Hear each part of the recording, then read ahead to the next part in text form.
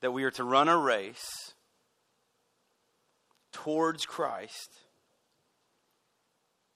And see, when we run, when I don't really run often, unless there's something great big chasing me and I don't have a weapon.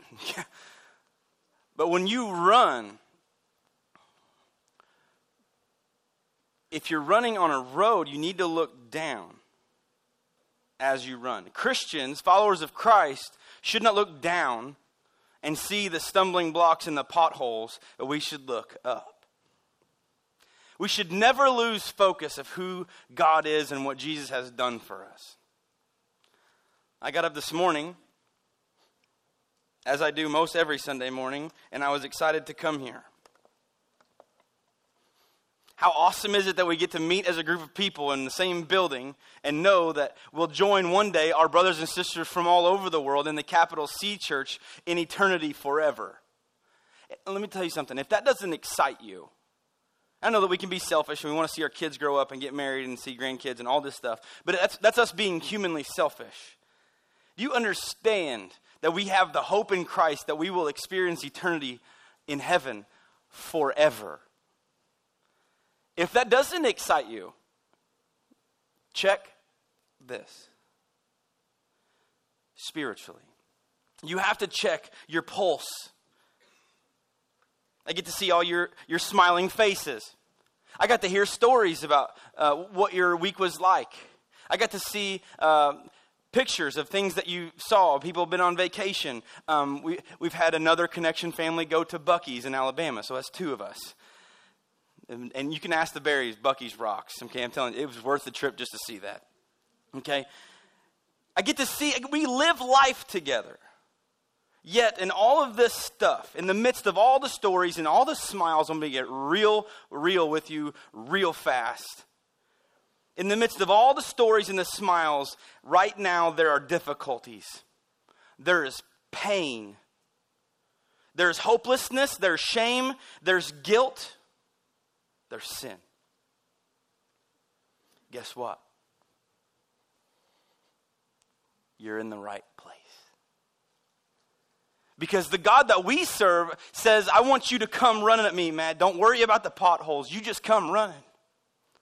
But that's hard for us because Jesus is greater than what we see. You see, when we run on a spiritual path and we're running towards Christ, do you not think Satan has pitfalls? Anybody remember that game? Pitfall, Atari? My people. Anybody? 4 of us? Okay, let's have a party, okay? You could grab the vines and swing over the pits that had alligators, right? Why? Because you would die, right? What we do is God says, I don't want you to look down. You look up and watch what I do with that stuff. Watch how I get you over that, through that, over it, through it, under, around, whatever he does. But the thing is, we look and we stop spiritually. You're walking in your spiritual life, and okay, I see Jesus, and all of a sudden there's a wall right here, and you peeking over it, and you say, well, try to push it down, try to push harder, get a vehicle, try and hit it hard. You want to get through it, you want to get over it, because you want to see what's on the other side, but the only thing that you see is you're not looking up at Jesus. The only thing that you see in your way is that wall, and God says, if you just look at me, I'll teach you how to get over it. I haven't had that much coffee because this excites me. We get to worship together. We've read our Bibles together this week, collectively throughout. We've read our Bibles together this week in different states. Some of you that travel globally, maybe you read your Bible in another country this week. The cool thing about God is He's not, as we're going to look in the tabernacle in Hebrews in chapter 9, He's not a portable in the tent presence God. He's global, omnipresent. He's present everywhere. So right now, we've just passed a part of worship where we lifted up high the name of Jesus, saying, Jesus, Jesus, you make the darkness tremble. But some of us won't walk out the door and say, I believe it, God. We say, no, the darkness makes me tremble. You know why? Because you don't have your eyes in the right spot. You're looking down at fear. Oh, wait, there's a song. Ready? Fear is a liar. Satan is a liar. He will do everything to mix you up, to mess with you. He knows exactly what buttons to push and when, and how many times. He knows how to set you off. You know what Satan's done with me this week? If we're being real, I've had to really watch my relationship with my wife. And I don't know about you, because you guys have probably never said anything sarcastic or mean to anybody. That's sarcasm. You're all in the boat with me, okay? But it's one of those things where if I'm honest, it's one of those weeks that I had to work on my communication. And there is nobody in here that has 40 plus years of marriage that would not say that communication is absolutely number one, besides God. See, we've lifted high God's name this morning. Let me ask you a question this morning, because when we deal with this, Jesus is greater than what we see. See, there are many illusionists in this world. And I have a pair of cargo khaki shorts on.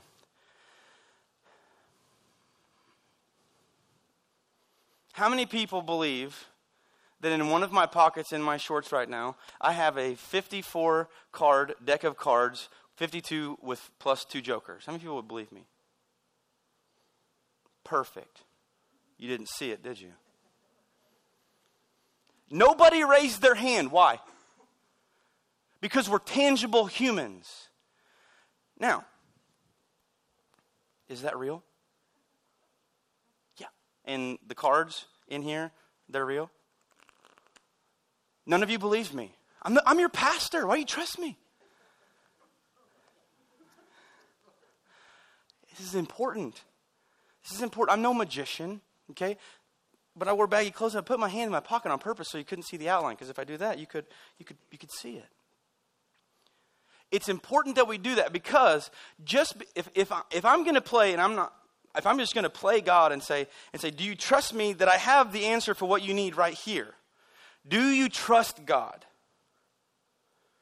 It all comes back to that. It all comes back to, do I trust God? You couldn't see. Now, if some of you are staying for the second service, don't spoil my trick. Okay? Don't post about it on Facebook. Oh, watch Matt. Raise your hand. It'll really mess with him. Don't do it. Okay?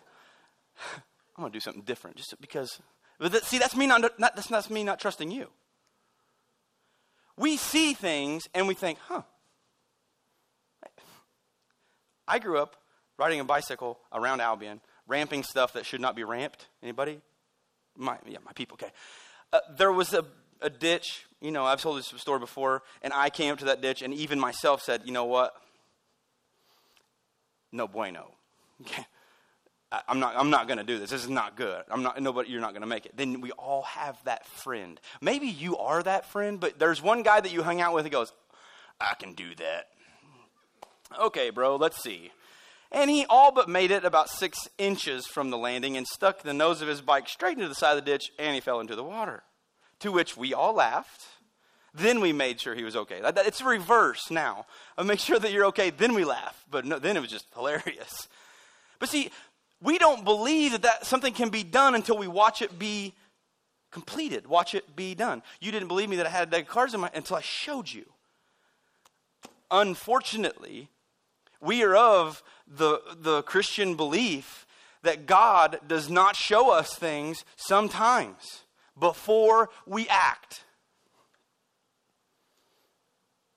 Because often it's in the middle of the darkness that we've tried everything that we can do, and then we say, Jesus, Jesus, Jesus, you make the darkness tremble. We're believing that he can get us through without seeing the end result. If you guys go get gas today, you, by faith, put the nozzle in, squeeze the handle, watch the dollars go up, watch the gallon number. None of you, now you can see it drip when you take it out, but none of you get right in that. You can hear it. Man, what if they made just a sound effect? $40 and your needle doesn't move. See, it's tangible. How do you know that the gas went in? The float in your tank shows the fullness of your tank. You can see this. But it's very difficult when you can't see. Matt, what in the world are we going to talk about? Jesus is greater than what we see, and we're talking about the tabernacle. We are. But the question is this: how well, on a scale of 1 to 10, how well do you trust God? Don't answer externally. You can write it down in your worship handout if you want. But how well do you trust God? Now, with something like that's going to go well, hey, we trust God that's going to get, we trust him that our vehicles are going to get us from point A to point B, and we trust him on a vacation, on a trip or something. We trust him, sure. Do you trust him if it changes your normal? Nope. That's how we want to do. God, I do it like this. I need you to do this. And we get like 6-year-old face with God. I mean, I can do it myself. Anybody have kids that say I can do it myself? Anybody have adult grown children that say I can do it myself? Okay. Yeah. Yeah. See, when our normal changes, when God moves us to different places, number one, we have to be listening for him even to speak to us this way. Sometimes he speaks with different people and helps us move different directions. Do you trust him when it's not normal? And do you trust him to follow in what he wants you to do and you do not fully understand? I don't answer these questions well. Neither does any human. When God shakes us up and changes our normal, it messes with us. Anybody have a lot of tools in your garage? Anybody? Okay, now watch this. You ready? Out of the people that just raised your hands, how many of you does it make you mad when somebody else uses something and they do not put it back where they should? Oh, yeah. How many of you people that have tools just have a corner and you just toss sockets and toss wrenches in a corner? No one. Why? Do you know why? Because your kids are doing that for you. No, we want it. Right? You can look at some pegboards and they even have it. Somebody spent a lot of time. They even have the outlines of the specific wrenches. I'm missing a 9/16 inch wrench. It's this, it's steel. We have all these different things, but when that's out of whack, and some of you are so intently just you love to mess with me. I told you one time in my truck, I have dual climate control. Yay, okay. It's just so I can stay cool and Mary can be warm. But it really bothers me if the numbers on both sides don't match. And one of the people, a couple that goes to Connection, decided to be real funny to turn the air on one and the heat on the other and put them on different numbers. I deleted it as soon as I looked at it. Like, no way, sinner. It's not my normal. Okay? It's not. When I'm in my truck, you can go right now and check the air. It's probably on 68 or 70. Both sides match. Like, it has the arrow for, that's this temperature. And I like it when both arrows are on because it means they're the same. But when God interrupts our normal, it can really, really, really mess with us because we don't see the point. Look at your worship handout with me. Humans tend to place greater trust in things they can see with their own eyes and touch with their own hands. No one believed me that I had a deck of cards in my pocket. And I get it. Maybe you didn't want to raise your hand. Maybe you really did believe me. But that's okay. We are tangible learners. Okay? So if we're gonna break into this tangible stuff, I'll try you again. How many people believe this is a 3 of spades? Come on. It's a 3 of diamonds. See, we are natural doubters, aren't we? So if you're a natural doubter, then chances are really good that trust is difficult sometimes for you. Now, you may have years of experience with your spouse, and you trust them. Or you would trust a babysitter with your kids. You trust somebody with your life. And if you're in the service, you would have understood this, that the guy beside you could quite possibly be the reason that you get to come home from war. And you trust things. But I'm telling, man, you guys have not trusted me 2 times. One time you were right. One time I was right. So we're tied. We'll have a tiebreaker, okay? But we tend, don't we? We tend to place greater trust in things that can see with their own eyes. Jason Berry gave me a toy. And if you know Jason, he has some very unique toys. But he gave me an air cannon that I still have. It's still awesome. If you've never seen these things, it's cool. Little telescopic device, and has a piece of plastic and a spring or a pulley. You pull it back, it captures air in it, and it slams forward, and it shoots air out. Well, the cool thing is, I can stand up here. You would never see it coming, but it's awesome because when it hits you in the side of the head, it's like, poof. You don't see it coming, which Mary really likes. Because if it's still, you can get it the sideways in a gym. You can get it to have effect on the other side of a gym. It's that far. It's really, really neat. But the first time that you do that to someone, and they don't know what you're doing, the first question they ask is, what was that? Or you get somebody that's in a room and you intentionally shoot it off of the curtain beside them, and they think there's like demonic forces in their house. And what the thing is, you have to take and show them, hey, this is what it is. Stand there, and you have to prove to them that you're shooting air. See, we have problems trusting things. We have to see it with our own eyes. Somebody tells me, we caught some. How about this?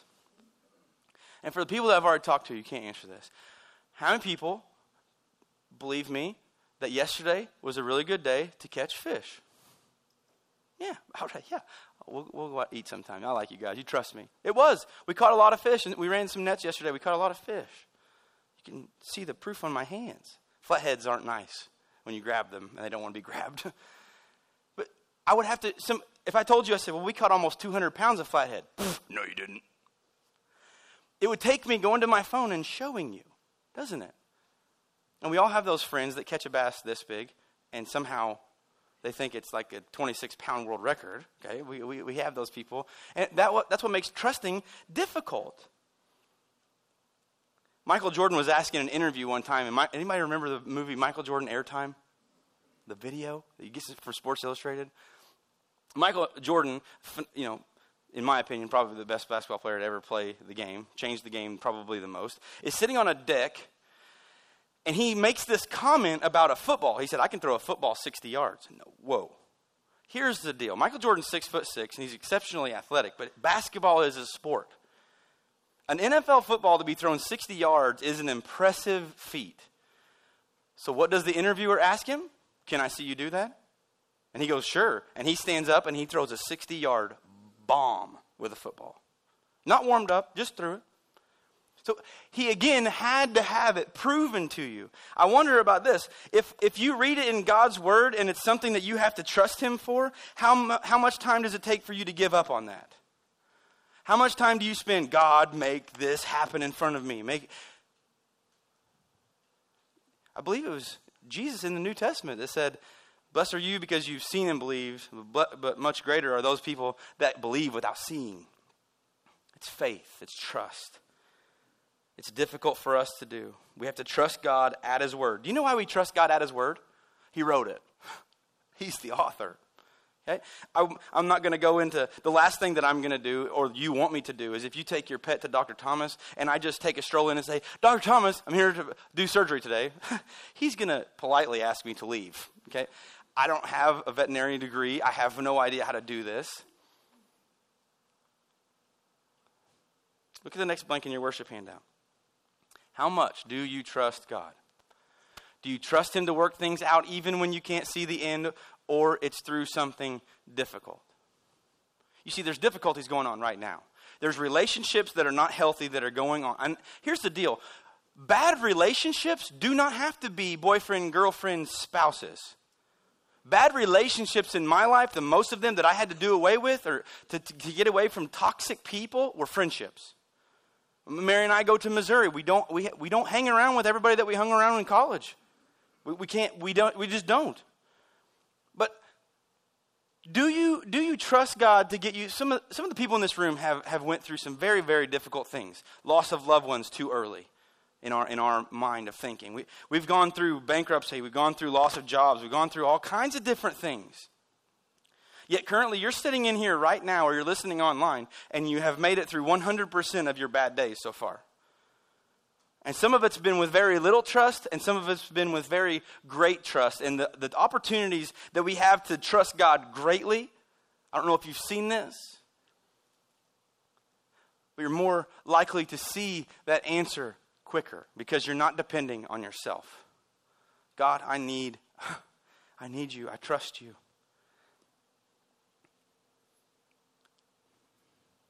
On a scale of 1 to 10, how much do you trust God? 10 being the highest. How about this? This is somewhat of an easy one for us more mature people that have followed Christ for a long time. Do you trust God with your salvation? Yes, Matt. God's word says in John 10, 28 and 29 that I'm kept, held, that I'm eternally secure in my faith in Christ. Good. Awesome. God says in 1 John that he wants us to know our salvation. He wants us to trust him, that we know. How about this? Do you trust God to work out a situation that is difficult, even when he doesn't let you see the answer first? This is hard. We got college kids that decided on where they were going to go to school. And you could talk with them about that. And I guarantee you, the ones that I've got to talk with, it came down to me asking them, where do you think God wants you to go? But, listen, God doesn't deal with buts. God does. God allows. God's doing incredible things in the midst of our people and at our church. Do you know that some of the things that God is bringing into fruition, or he's bringing it to happen currently right now, have been through over 12 years of prayer and preparation and waiting and being patient on God to move on his time? 12 years. Do you trust God enough to be patient? Oh, I knew that word was going to come up, Matt. Let's not talk about patience. I don't pray for patience because then God will test you with patience. Yeah, that's the point. You trust him to work things out even when you can't see an end. We don't understand why God leads us in different directions. The only thing that we need to do is to follow what God is doing and where he wants us to go.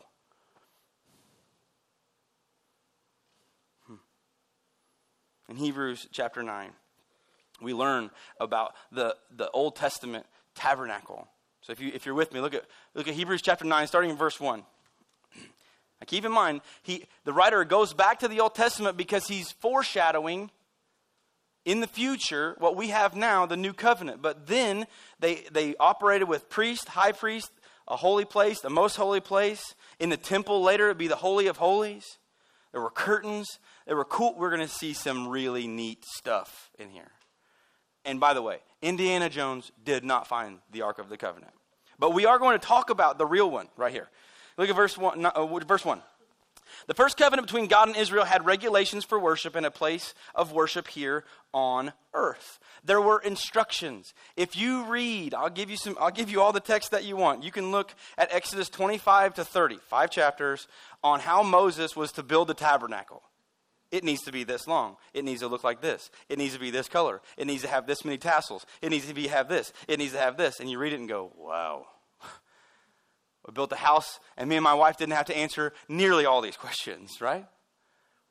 But it was down to the minute detail, incredible detail, how the specific instructions of worship, the specific instructions of how to worship, where to worship, when to worship. Exodus 25 through 30 shows us that. But look at verse 2. There were 2 rooms in the tabernacle. Now this is a tent. Okay, this is literally a tent, 2-room tent. Big tent, but 2 rooms.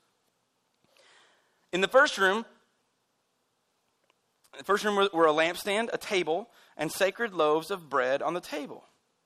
This room was called the holy place. Now, this is not the inner room. This is the holy place. This is where the priests would work. They would do sacrifices there. The only time the second room got used was one time a year on a high holy day. Okay, the Day of Atonement. And we'll talk about that in a second. But the tabernacle was God's temporary dwelling spot. Moses built this after God had rescued the Israelites out of Egypt. Okay, so it was a place that held his presence. And the high priest, the tribe of Levi, okay, were the high priest given specific jobs. The tabernacle was very, very, we talked about this last week about shadowing, about the tabernacle on earth represented what was going to be in heaven, and we can't really comprehend that very well. But the tabernacle was built to reflect the holiness of God. The second room was the most special. But you couldn't just walk from the first room to the second room because there was a curtain. Okay? And when I mean curtain, I'm not talking a shower curtain. Okay? I'm not talking a bed sheet or a simple curtain like this. I'm talking about more like a veil, like a velvet, thick, heavy. Anybody remember those curtains? Yeah?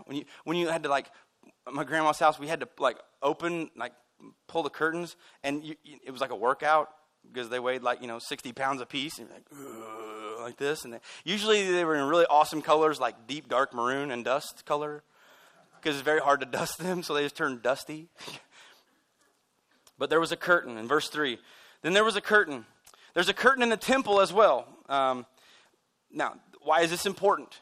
This is very important. There was a curtain in my notes. I underlined curtain because when Christ gives his life on the cross and he says, "It is finished," inside the Holy of Holies, which a curtain surrounded it, it was torn from the ceiling to the floor, letting God's presence out. That was very specific. It's very important. We can read Scripture way too fast sometimes. And behind the curtain was the second room called the most holy place. In later times, when they build a temple, it's called the Holy of Holies. It's the same thing. If you want to talk about something awesome, this would have been awesome to see. Because let's check out what is in there. In verse 4, in that room were a gold incense altar and a wooden chest called the Ark of the Covenant. Indiana Jones didn't find it. He also didn't find the cup that Jesus used. If people have seen that movie, okay, it's an awesome movie, biblically incorrect. Okay, but they do get a couple things right in the movie. If you touch the Ark of the Covenant, you die.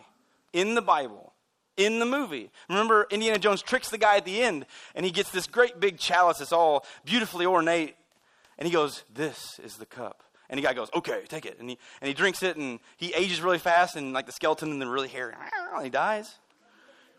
And then Indiana Jones says, "That's the cup of a carpenter." And it's very plain. Okay, so some of these things are okay. Okay, if they exist now, I think God has just had them hidden from us. Okay, we don't need that. But in the Bible, if you touch the Ark of the Covenant, you die. Why?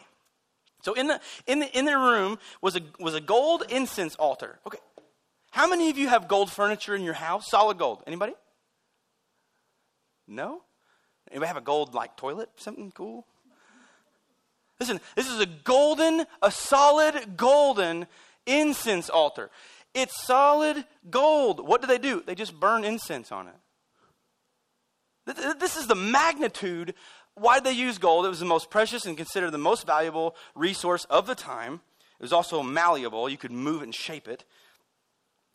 So in the room was a gold incense altar and a wooden chest called the Ark of the Covenant. So it was wooden, but watch this, which was covered with gold on all sides. How many people have just gold-plated furniture at your house? No? No? You don't sit in a like Lazy Boy 5.0, gold covered, right? No? Okay.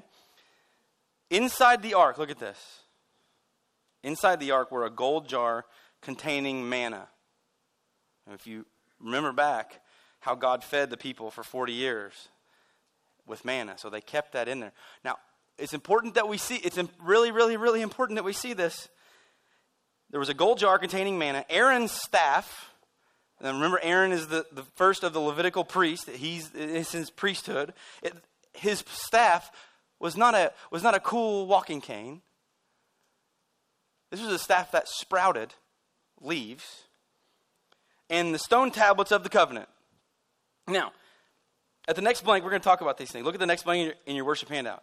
All the items in the Ark of the Covenant represented God's redemption, faithfulness, and holiness. Now, they were inside the Holy of Holies. Even the high priest is not going to touch the Ark of the Covenant. The Ark of the Covenant was only moved by poles that were extended through the Ark of the Covenant on each side, and it was carried by the pole. It was not allowed to be touched. So, time out. God has all of this cool stuff inside this like treasure chest thing. We can't touch it. We can't open it to look at it. It's in the Holy of Holies. It's only visited one time a year. Why is it in there right here? All of the items inside the Ark of the Covenant were put there on purpose, so the people could remember the trust that God had taken care of them. It's bigger than what they could see. They couldn't see this stuff. His redemption, His faithfulness, His holiness. Why did the Old Testament people build altars when they crossed a river or God did something great for them? It's so whenever anybody else would come by that altar or they would make another pass by that altar, they would remember, wow, this is what God did for me. Every time I look down at my arm and I see this scar, I remember of how God healed me. Every time. I don't not think about that. I look down, and I can tell you when it's going to rain, too. Anybody has metal in your body, you understand, okay? But every time I look, it's a reminder of miracles that God has done in my life. If you don't, and I know that some of you don't believe me, but I was told by a doctor that I may not be able to catch anymore because the impact would be so great on my bone, and I still have the ability. Last week, I got to play softball, and it was fun. And you know what I did? It was really wild. You know what I did? I caught the ball. And it reminded me that I was so blessed to be out there. God, that I'm not going to be able to play this forever, but that God is faithful. He showed His great mercy and His power in my body. It's the same thing with these items. So look at the items. Aaron's staff. It reminds us, and the people here, but even us looking back into the past, it reminds us of Aaron's call to the priesthood. Do you remember when you were convicted by the Holy Spirit that you needed to become a Christian? You remember? You remember how tight some of you gripped the pew? I don't want to go forward. I don't want to go forward. I don't want to go forward. Remember? It's called white knuckling, by the way. Do you remember when you were baptized? Do you remember the people that you told? See, some of us can say, yes, yes, yes. Why do we remember those things? Why are memories so important? Why are these things in there? What are they to do? They're to remind the people of God's constant and forever eternal and past eternal faithfulness to us and His people. They're reminders. They're bigger than what we can see. Aaron's staff also reminds us of how God kept His people alive. The tablets. Okay, the tablets that they just talked about were the 10 Commandment tablets 2.0. Because He broke the first ones, right? He had to go back up. This is the second pairing, okay? This is the second 10 Commandments. They're to remind the people of God's covenant with them, their responsibility to uphold their end of the covenant. And they were to follow the 10 Commandments. The golden urn or jar containing manna, this is how God fed His people for 40 years. And even the ark itself stood for God's love and His faithfulness to His people. Extremely ornate. We're going to see something that's on top of them, and it's 100% unbelievable to me. In verse 5, look at this. Above the ark were the cherubim of divine glory, whose wings stretched out over. Now, Indiana Jones, they had this down pretty good. They must have looked at Scripture because they did have the cherubim with their wings folded just like this. Their wings stretched over the ark's cover, the place of atonement. But we cannot explain these things in detail now. Do you know why they couldn't explain these things in detail right now? Because there's a very good possibility the writer never saw it. Because it's too far in the future. But there's only a few people that saw these things go in. It's very, very specific. So why do we... Now watch, the cherubim, okay? For those of you that have never studied biblical angels and what they do, no angel in heaven floats on a cloud and plays a harp. These are bad dudes. They are creatures that they were created. Okay? Some of them were strictly created just to worship God because God's that holy. When you see in Scripture that there's an angel protecting something, you're not that strong. A cherubim not only just a plain cherub, he was of divine glory. He doesn't have a bow with hearts on the end as broadheads, shooting people, falling in love with other people. Okay, he doesn't do that. These things were placed there on purpose. Why? Cherubim are heavenly creatures that God gave specific tasks to. They overshadowed the mercy seat. When they're like this over the Ark of the Covenant, they're protecting the Ark of the Covenant. That's why if you touch it, you die. Okay? It contains number one, it's in the Holy of Holies. God's presence is there. If you touched it, you died. But they're protecting. Gold was used throughout the tabernacle, considered priceless. The gold, I love this. The gold represents the infinite value of heaven and heavenly worship. Now, question. Did you take full advantage of worship this morning? Ooh. We hear people often, Matt and Jake don't have shoes on. Just get used to it. We're not going to wear shoes when we play. Man, Matt and Jake won't stand still. Do you know why I can't stay still during worship? Do you know? You want me to tell you? I'm going to tell you anyway, so just say yes, okay? I can't forget about what God has done for me. I can't forget about it. It's a constant daily reminder. I can look at this child. That's mine, one of them. And if you know our story, I have 2 miracles. 3 if you count Mary putting up with me for almost 16 years. That's a big one. They're constant reminders. You know, some of you in this building prayed for Mary and I after we lost our baby. You prayed with us. You said, we will pray with you. We will pray for you that if it's adoption, if God wants you guys to have kids, we're going to pray for you. Guess what? It's a reminder to you as well, because you were the ones that helped us pray. You prayed for us, and it's something that God said, look, it's Emma. And it's Lydia. We have to watch Lydia bounce, okay? She just bounces, okay? She's kind of calm. But they're miracles. Every morning I wake up, they say, Dad, good morning. Well, Emma says, Dad, morning. Lydia says, morning, okay? I'm not joking. Like, I don't make this stuff up. But they're constant reminders, just like the ark here. Now, the cool thing about this is the author is talking to people that know this forwards, backwards, up, and down. They understand the traditional old law. They understand it. But now he moves in and he's talking about this. But how many of us take full advantage of having heavenly worship here on earth? When's the last time that you couldn't sing the words that we were singing because you said, God, you're just so good, I can't even talk. God, you're so amazing. When we went down to Gulf Shores earlier this year, I went looking for shells because I'm so ADD. I cannot lay on the beach, people. 5 minutes and I'm like, I'm going to go look for shells, okay? And I'll walk a mile down the beach and I'll come back. But I literally stood at the base of the beach where the water was coming up, and I just looked out and there was nothing. Nothing, just water. I wasn't looking at a boat. I wasn't looking at a dolphin. I wasn't looking at crabs. I was looking at just water that looked like it was infinite. And in that moment, God spoke to me and he said, this should remind you every time you see something like this of how much I infinitely love you. I'll never forget that. Just one of those cool times when God speaks to you. I saw some cool sunsets in the past week. I have a friend that used to say every sunset was a love letter written to us from God. She loved them. Took all kinds of pictures of them. But these things are in here to remind us. These things in the Ark of the Covenant were tangible. Now, they couldn't have held them, but they knew that they were there.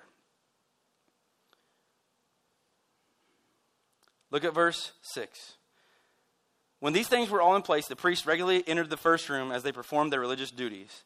Now, they're offering sacrifices for the people, guilt offering, shame offering, sin offerings, all kinds of regular daily chores, not entering into the second room. They were the mediators. Okay? It would work like this. If Sam sinned, Sam would come up to me if I'm a high priest, and he'd say, "Here's I got a dove, or I got 3/4 of a cup of flour, or I've got whatever he needed to be forgiven for." I would go in, I would offer that offering, and Sam, I would go, "You're good." They didn't actually say you're good, but I was the mediator between Sam and God. You can see that now in the Catholic Church. You can see the mediator is the priest. But we can communicate, unlike them in the Old Testament, we can communicate straight with God. And in fact, the scriptures that we talked about that a couple weeks ago, that we can come into the very presence of God and go straight into his throne and pray. And who mediates for us? See, we have a mediator, but it's kind of a very important mediator. He's the one that sits at the right hand of God the Father. That's Jesus Christ himself. When we don't know the words to pray, God, Jesus, prays for us. But only the high priest, in verse 7, ever entered the most holy place, and only once a year. This is significant to me. And he always offered blood for his own sins and for the sins of the people that he committed in ignorance. What does he do first? See, I don't pray for you at home and go, "Oh Lord, let Lachelle understand what she's doing. Oh, please help her." No, I have to look at myself. Because you can read several places in Scripture, you are to take care of your stuff first. It's important. So he would go in, the high priest. So the sins committed in ignorance, Christians, we like to think we have two ways to sin. We do deliberately wrong things. We sin. We lie to people. We do these things. That's intentional. We also, and this is tough, we also sin. The first way is sins of commission. We do these things. The second way is a sin of omission. We think of sin as failing to do what we ought to do. Now, listen to this. Failure to do what God commands us to do is no less sinful than doing what he has commanded us not to do. By choosing not to follow God, you're choosing. Does that make sense? By choosing not to follow. But there's a third way. Unintentional sin. These are things that we commit that we have no idea that we've done. Because sin is so much a part of us, we often get so sidetracked that we do things that are sinful and we do not even realize it. You can go up to somebody, have a conversation, say something smart aleck, it hurts their feelings, and you don't even know it because you're so sarcastic all the time. I'll get on that boat. Okay, well, we do this. We do things. We say something unintentionally and we sin. So the high priest, the high priests were human beings. They were still sinful. They had these things even by sins of ignorance. Was what he's talking about. Unintentional. There's still sin. So it's still pointing towards the future that one day this line of Aaron, this Levitical priest line, is going to go away because there's going to come a final one. And these people had to just trust that. Until Jesus comes, they just have to do what God tells them to do. You know how mundane that would be? Do you know how bloody the temple is? In verse 8, he says this: "By these regulations, the Holy Spirit revealed that the entrance of the most holy place was not freely open as long as the tabernacle and system it represented were still in use. This is an illustration pointing to the present time." Bingo. He's taking Old Testament straight to now. "For the gifts and sacrifices of the priest are not able to cleanse the consciousness of the people who bring them." So they came in once a year. They made the sacrifice for the sins of the people and for all these things. Every single year on the Day of Atonement, they would do the same thing. The priest would die, he'd be replaced. He would die, be replaced. Over and over and over. In this verse, in verse 8, the Holy Spirit revealed that the entrance of them, so it's not freely open, there's a curtain. You can see, when you do a word study on verse 8, the Holy Spirit is literally yearning that God would send the Son. to make it possible. Why? Because the Holy Spirit is the most interactive part of the Godhead that we deal with. He's the one that helps us move and guides us. I wonder if we... The veil in the Holy of Holies was torn when Christ died so that we can now experience the fullness of God. So that the fullness of God, we can experience the fullness of God, but yet we do not trust Him.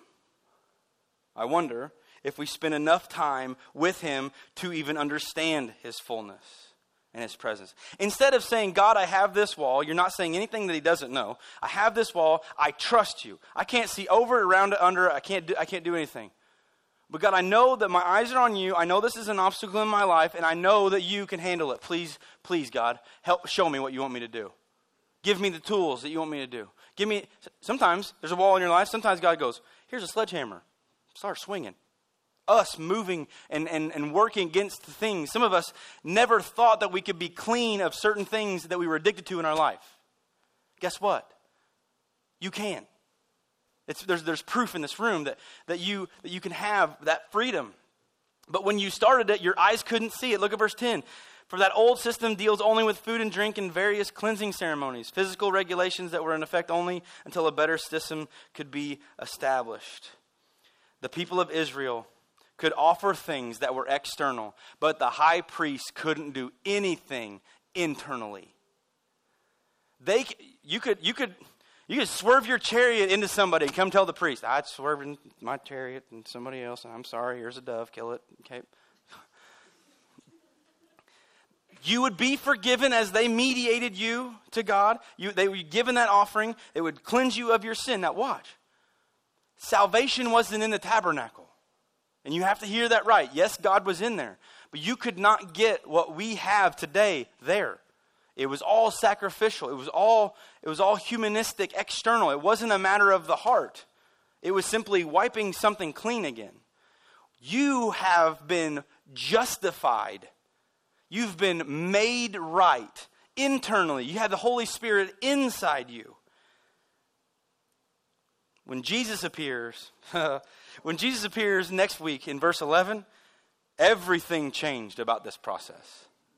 Everything. So look at the last blank in your worship handout.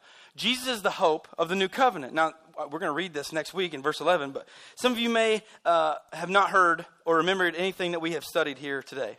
Some of you may remember my story. Maybe you remembered about these cards, but I want to tell you something else. If you don't remember anything out of my sermon, I won't be mad at you. But if you're going to remember one thing today, one, if you're going to remember one thing,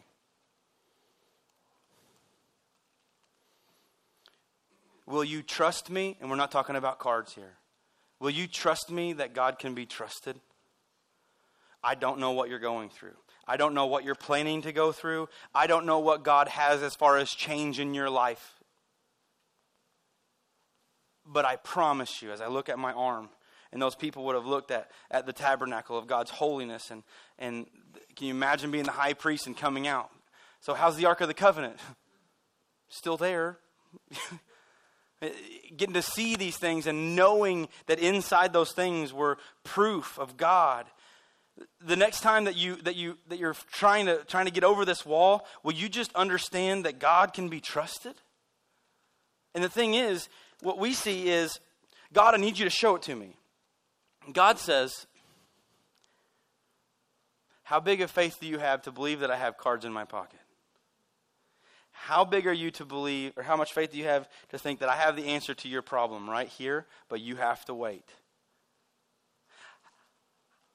How big is God where He says, I'm going to move you, I'm going to change your normal, only if you trust me? There are many verses in Scripture that literally say, if, blah, blah, blah, then, blah, blah, blah. And most of those if and then verses, what I just refer to them as, most of the time the then is a blessing, but only if the if is done. If you delight yourself in the Lord, you will receive the desires of your heart. Huh. You mean I got to do something? Well, then God's all about doing stuff. No, you do stuff as a result of what God has done for you. Your works are a result of your salvation and your faith. So Jesus is greater than the things that we can see. And some of you think only one thing. Matt, I have a blindfold on and I have no idea where I'm going. Did you know that that's okay? You know it's okay? You know how good of a pilot God is? God he'll guide you. But the thing is, you will not see him move unless you trust him. So what are you not trusting God to handle? Your finances? Your relationship with your husband or wife?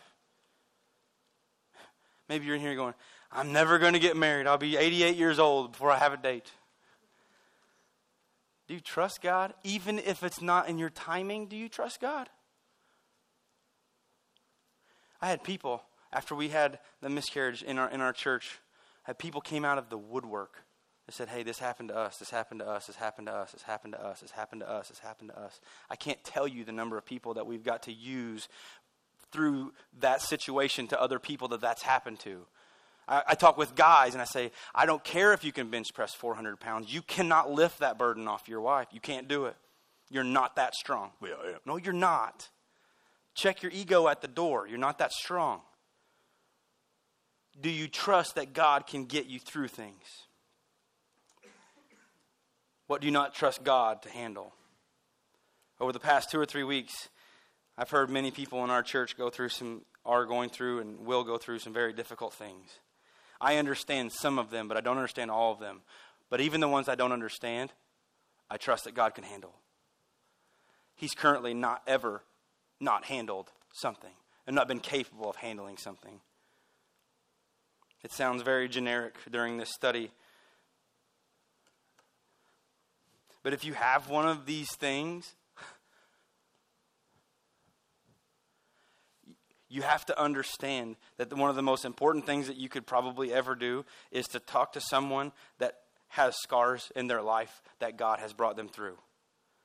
Why ask questions? Ask God questions. Why can I trust you? Wrestle with God. You know that he's okay with that? David, a guy that God called a man after his own heart, wrestled spiritually with God. When you wrestle with God, you manipulate and you move around and you're trying to pin God, and the only thing he's just doing is going, well, you just quit. But the more that you're into him, the more that you dive in, the more that you realize that you can trust, and finally you come to a realization is, I can trust you. So whatever you have going on this week, I wonder if you believe me that I have the deck of cards in my pocket again, or did I put them back there?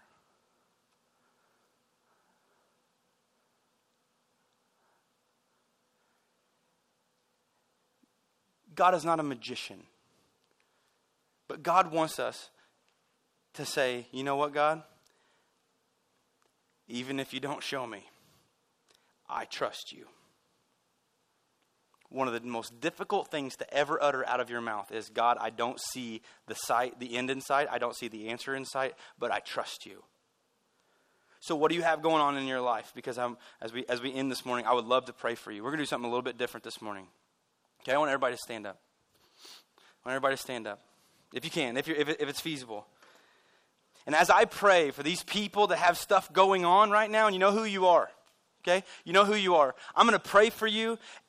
If you're just having a pretty good week, would you take some time with me and pray together with me for these people in the room that have stuff going on? I know it's big. You can trust him. Let's pray. God, we love you.